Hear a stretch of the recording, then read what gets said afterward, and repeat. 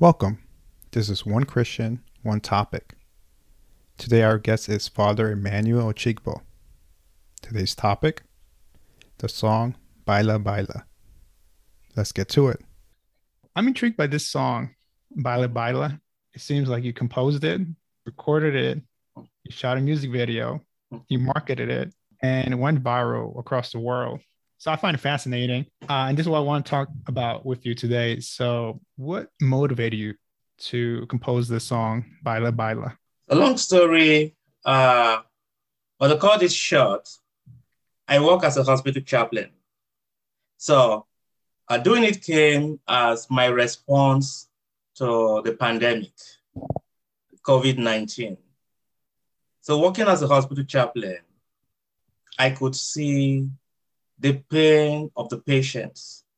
I could see the pain of family members who could not come into the hospital to see their loved ones. I could see the pain of the staff members. And to help family members, we would use Zoom into the room of the patient, and they could see the patient lying down with different gadgets connected to them, different tubings all around. And the family members would speak, the patient will not respond. And so with all those, I also heard people saying continuously, don't worry, we will get to the end of the tunnel and there'll be light at the end of the tunnel. So I thought about it. I said, why do we have to wait for the end of the tunnel? Why do we have to wait for the light at the end of the tunnel? Why can't we just be light in the tunnel? So I began to think of how I could portray that. And then I thought of doing it through music. Music is something I love, and it shows in my ministry, my relationship with people. So I said, okay, why not do that through music? And the next question became, what is the language to use? I thought of English language because even though many may not agree, but I consider English as my first language. I'm from Nigeria. We're colonized by the British. And I went to school all in English. So I can do more in English than any other language. So I thought of doing that in English language. And considering the fact that I work in San Diego, I live in San Diego, and even more in Chula Vista, which is very close to the Mexican-US border. So we have a lot of people who speak Spanish. I said, okay, to reach out to more people, let it not just be in English, bring Spanish into it. And eventually, Spanish even became dominant. And just also to show that I've not forgotten my roots, and I chipped in my mother tongue, which is Idoma, and then chipped in Igala. And the central message of the song is dance and forget your sorrow. And that also comes from something I've come to learn as a chaplain. And that is the difference between pain and suffering. That pain is what happens to us, and suffering is our response to what happens to us. And so you would notice that two different people may be undergoing the same level of pain, but different levels of suffering based on their response. And that's why the main message of the song became, even though we have no control over what is happening to us, which is the pain, we have control over something, and that is our response to what is happening to us. And that will determine the level of the suffering. And so came the birth of Baila Baila. I know that you collaborated with Padre Steve, Sister Rebecca Zuro, Sister Katia Chavez. How did you all come together? For me, music is something that I use to build community. I began as a choir boy. And one thing I love about the choir, singing in the choir, is how people can be singing different parts of the same song and forming great harmony. So music for me helps to build relationships, it helps to connect people. And so whenever I come up with a song, I think of how to get more people into it. For the priest and the two nuns in it, the one I've known for the longest is Padre Steve. Padre Steve happens to be from the same diocese with me, the Diocese of Ida in Nigeria. We both attended the same high school seminary, St. Kizito Minor Seminary in Ida, but I was way ahead of him. I was about graduating. I was in the sixth year, about either fifth or sixth year, when he came into the first year of the minor seminary. And he caught my attention. At that early stage, I could see him as one who already had a purpose, who was diligent, who was serious about whatever he was doing. So he caught my attention then. And when I went to college seminary, he went to a different college seminary, but I kept paying attention to him. And when I was ordained a priest, he was still in the college seminary. And I noticed he was already coming up with some songs, and his first album, I happened to be the diocesan music director then. His first album, when he was working on it, he went to the bishop, and the bishop directed him to me to look at the songs. If I approve of them, then he will give his approval. And then, so I gave him all the encouragement. I told him, don't ever give up, just keep doing this. And eventually he became ordained a priest. And then I was sent on mission and studies to the United States. And he was sent on mission and on studies to Germany. So he's currently studying in Germany. And he keeps working on his music. And then myself in the United States doing the same thing. So when I came up with the song, I said, this is a song I would like to travel far. And I would like it to bring people together, especially at a time where people were locked up in their homes. So I didn't think of a better person to get into it than Padre Steve. And then here in San Diego, there are two nuns, Sister Katia Chavez and Sister Rebecca Soro. They invited me to give a talk to young people discerning vocations to the religious life. That was the first time I met them. Sister Katia is a vocations directress. So she invited me, and that was the first time we met. And from our conversation, I got to know that she loved music too. And then I said, oh, that's wonderful. Let's see if we can do some things together. Our first song we did together goes by the title Ojo Agba, Saniga Purely Igala. I did that with her. And then I discovered that Sister Rebecca, living in the same community with her, was also very good in music and got her into it. We did that. So when the time came for Baila Baila, so I said, okay, we will make a good team, especially with their Mexican background, because I'm just learning Spanish. I'm not that proficient in Spanish. So I told them, this is what I'm coming up with. And I confirmed the words with them. And so we came together and did it. Padre Steve did not have to come to the US. With technology, we were able to do that. I have my studio, he has a studio. He had his own studio first. He encouraged me to get the equipment and have my own personal studio. So I did the voicing here in the United States with the nuns. And then Padre Steve did his own voicing in Germany.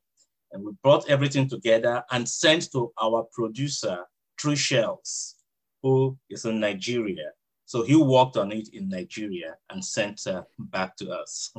No, I think that's one thing that attracted me to about this video is it kind of embodies Catholicism, the universality of it, in both kind of like the language, the people, and kind of what you're mentioning, the geography. You're spanning different, countries, locations, and I mean that's why I was just very fascinated with it.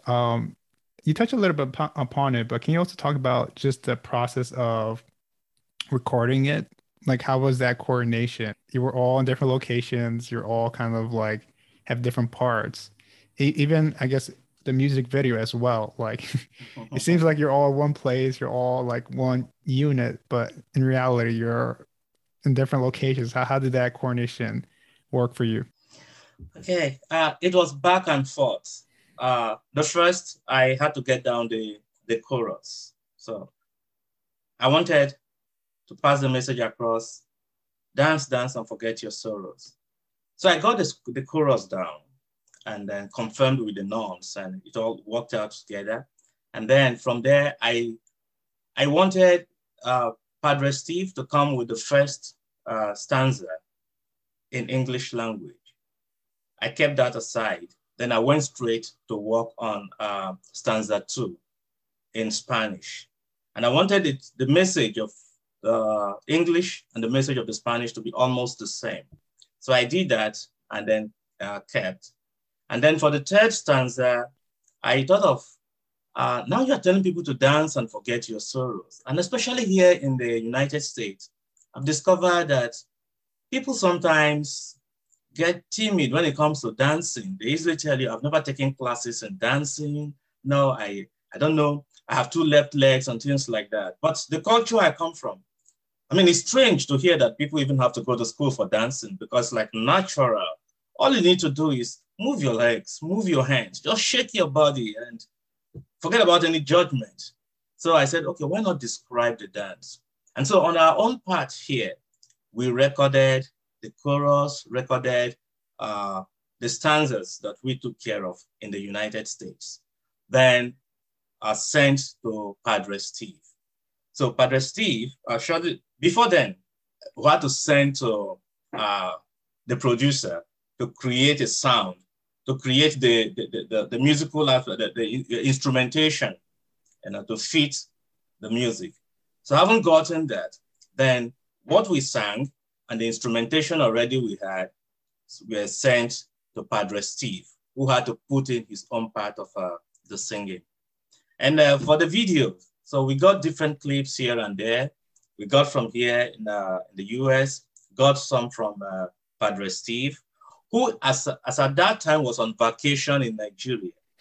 So he did his own recording. In fact, I think it all happened in a way, not really the way we wanted it to go. We thought we were thinking of something just simple. So we are not, it's like each step was calling for the next step. So we're not planning a video when Padre Steve was in Nigeria. He was even in the bishop's house in Nigeria. When I called him, I said, this is what we are working on. And people are insisting it has to be out now. So wherever, I don't care where you are, just send me a video of yourself doing this. So he sent several videos from Nigeria. And then Sister Katia, one of those who did the singing, one of the nuns, did the video. She was the one who put the video together here in the US. What was your original vision when you kind of finalized the lyrics and when you were beginning the music video? What was your kind of vision of what it would sound like and what it would look like? Okay, my vision was to get something that was upbeat. Remember that it was my response to the pandemic. And there was a lockdown and people were bored at home. So, and then I also noticed that with the pandemic, people were more on social media. So I thought of it as my vision was to come up with something that was upbeat, that people who were moody and depressed could come out and become more lively. And then thought of a possibility of something that even those who are not intending to dance, just hearing the beat will be moved to start shaking their legs and moving their bodies and just get going. So that was how I thought about it, but I was not sure of how it was going to happen. Are you satisfied with how it came out? Oh, I would say far beyond satisfaction, because I thought of just something very little. I didn't know it was going to go that far. I didn't know it was going to be that appreciated because I always remind people that I don't see myself as a professional musician. I just put things together and then just go with the flow. So I did not know it was going to be that accepted, that welcome. And so for me, I know there's the Baila Baila song, there's the music video, but then there's the Baila Baila challenge, which is where others submitted themselves dancing to the song. And you got, submissions from Claret Gospel Children, the Handmaids International, the CVAV of Burkina Faso, the Augustinian Nuns, all these groups that I see you online. Who initiated the Baila Baila challenge? Was that part of the original concept, or did that come afterwards? Coming up as a challenge was not original to me. I just wanted people to enjoy the music wherever they were. I work as a hospital chaplain, and the week I did it, I took a few days off.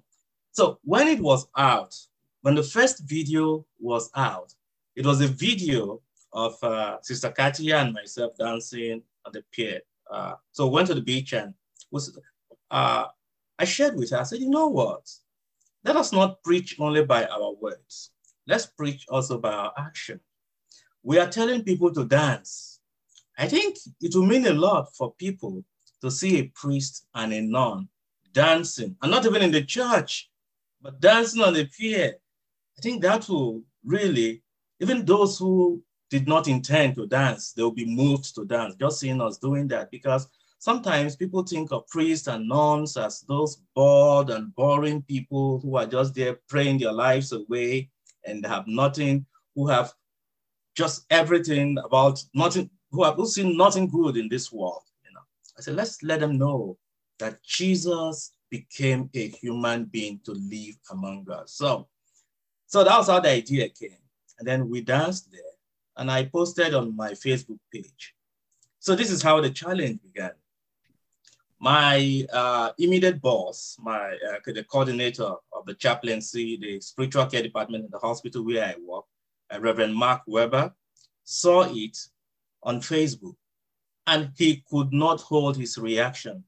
So he went and was showing it to the nurses and other stuff. He said, can you believe what I'm seeing?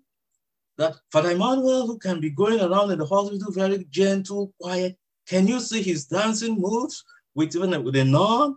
So I was back home not knowing that I had created something different than the hospital. And that cheered the nurses and the other staff members up to see their priests doing this. That meant a lot for them. And then some of them started saying, why not we go into a challenge? Let's challenge Father Emmanuel.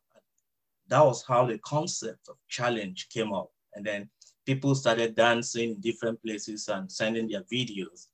And the first one that came from outside the United States was from the Clarets, the provincial of the Claretian priests in Cameroon, now gathered some children, and then they danced and sang. And then from there, the ABC 10 News, they came across the video, and they reached out to me that they would like to have an interview with me.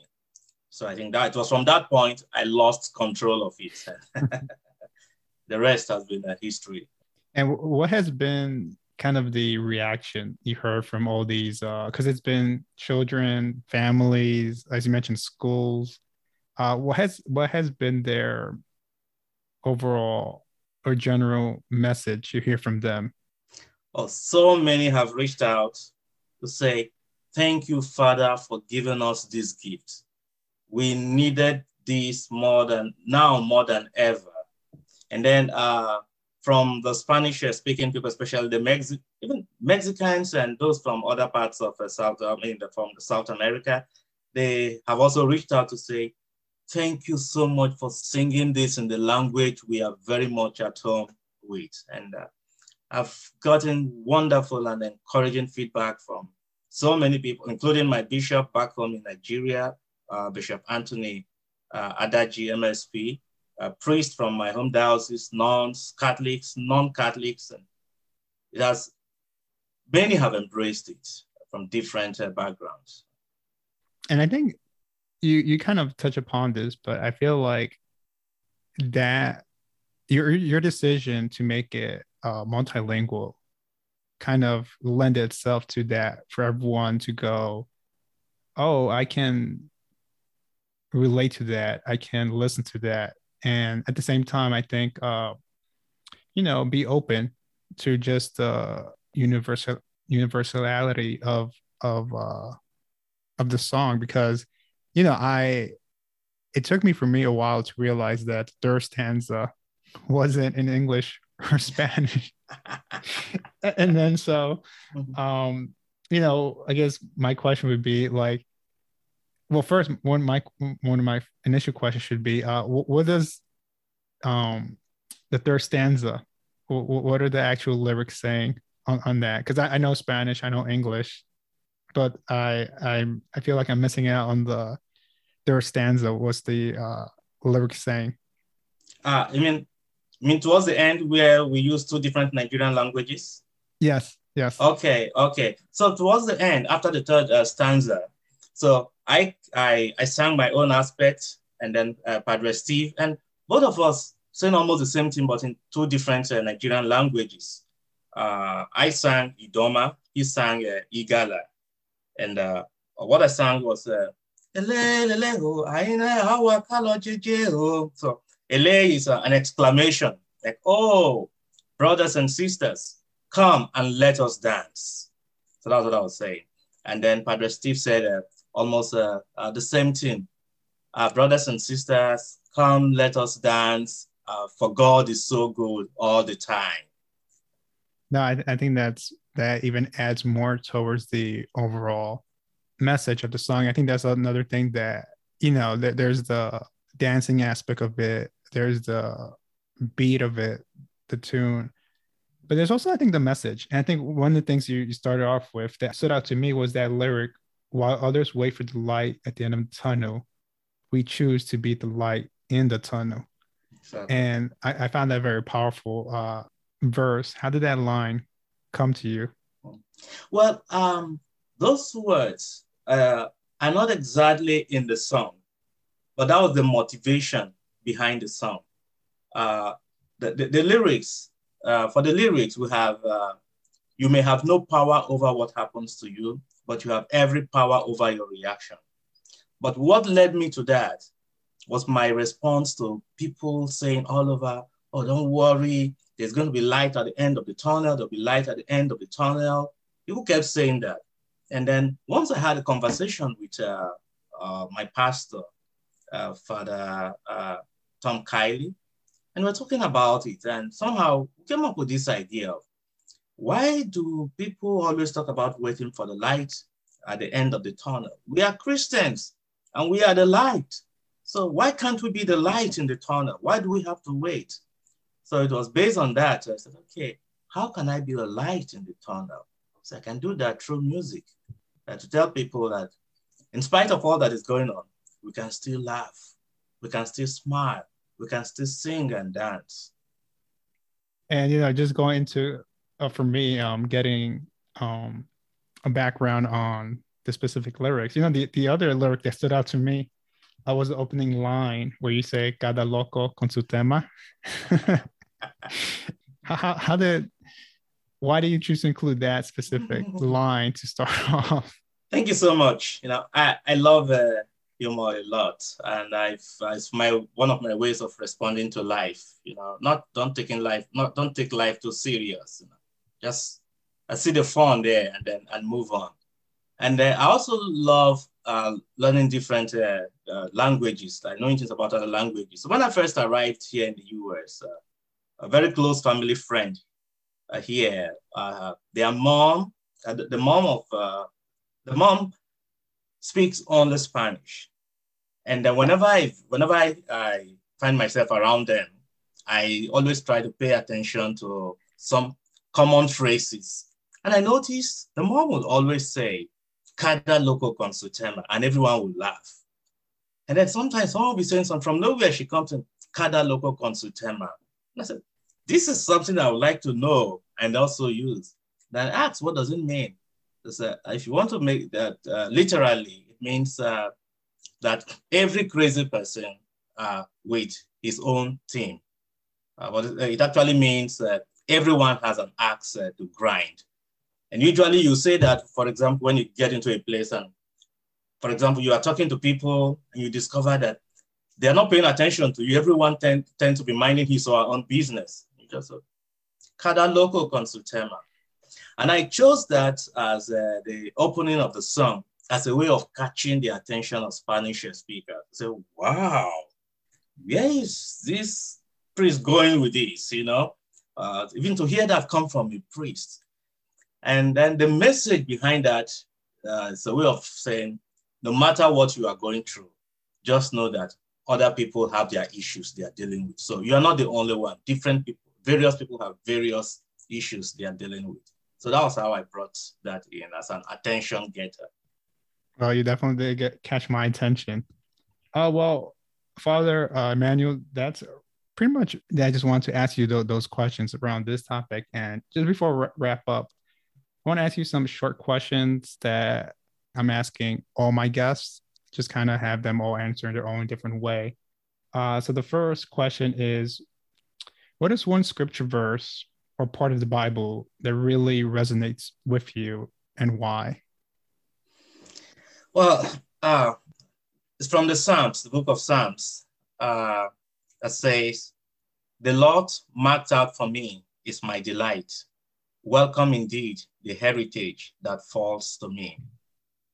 And you can easily connect that to even Baila Baila, because I'm a kind of person that I don't like to give up. I don't like throwing a pity party. So can you imagine all that is going on with me? You see, everybody seems to be getting it right. I'm the only one. I don't like to do that. My approach to life, in French, I always say, si c'est comme ça. That's how I begin. That's my foundation. If that is the case, then this is what I need to do. So I don't just say, okay, I'm in this situation, or I'm finished. But I always ask, if this is what God has brought to me, then what should be my response to it? So the Lord marked out for me is my delight. Welcome indeed the heritage that falls to me. As long as it is the will of God, I'm there for it, relying on God's grace. And the other kind of wrapping up question would be, what is one word or a couple of words that you would like to use to describe you? One word I like to, one way people describe me that gives me fulfillment is when I preach and people come to me to say, "Father, thank you for speaking to us," or rather, "Thank you for speaking to me, not from your head, but from your heart. I can feel that it is coming from your heart." No, thank you. You're welcome. Appreciate it. And is there anything this podcast can help promote, or would you like others to support? Well, thank you so much for giving me this privilege, and thank you for the great work you are doing with this podcast. Yes, the Catholic faith has a lot. The Catholic Church has a lot to offer. But from my own point of view, I think we are not doing enough of letting people out there to know what we have to offer. I remember Futin Shin saying that in the United States, there are not, how does he say? Okay, there are not up to 100 people who hate the Roman Catholic Church. However, there are millions who hate what they wrongly believe to be the Roman Catholic Church or the Roman Catholic faith. And that is where I am challenging us as Catholics to share with the world, let the world hear us, not just based on second-hand sources, but to hear directly from us what we have to offer. So as part of doing that, I use my Facebook, and then I also use my YouTube channel. And my YouTube channel is Father Emmanuel Uchigbo. That's FR dot, I have dot there, I'm not so sure, but FR Emmanuel Uchigbo. And basically I have there my Sunday homilies. Every Sunday, I try to put out my homilies there for people to, especially non-Catholics, to know that we read the scriptures and we apply the scriptures to our lives. And also for Catholics, many times people go to Mass and they leave and they try to remember, what did the priest say? And they want to go back to it. So it's my way of having it handy that people can easily listen and take notes. And I also have a blog, the blog where I have not only the YouTube video, but also the text of the homily I've preached. And the blog is faderuchigbo.com. And the Father is FADA, my last name.com. And just for those who may be wondering, The FADA is the African version of the FATHER. Because for us, in most of the African languages I know, we do not have the TH sound. So in place of the TH, like when I hear people say father, mother's mom, the TH, what I'm hearing is D. So pronounce it as father. So that is just the Africa in me that is showing there, fatherochigbo.com. So I would really appreciate if you could help me to promote the YouTube channel and the blog to reach out to Catholics, non-Catholics, whoever is interested to get my Sunday homilies and also my music videos. Thank you, Father Ochigbo. And thank you, the listener, for tuning in today. We hope you were inspired by this conversation, and definitely check out Baila Baila, the song, the music video, and join in the Baila Baila challenge if you haven't done so already. We hope you keep tuning in for other episodes and share this podcast with others. God bless us all.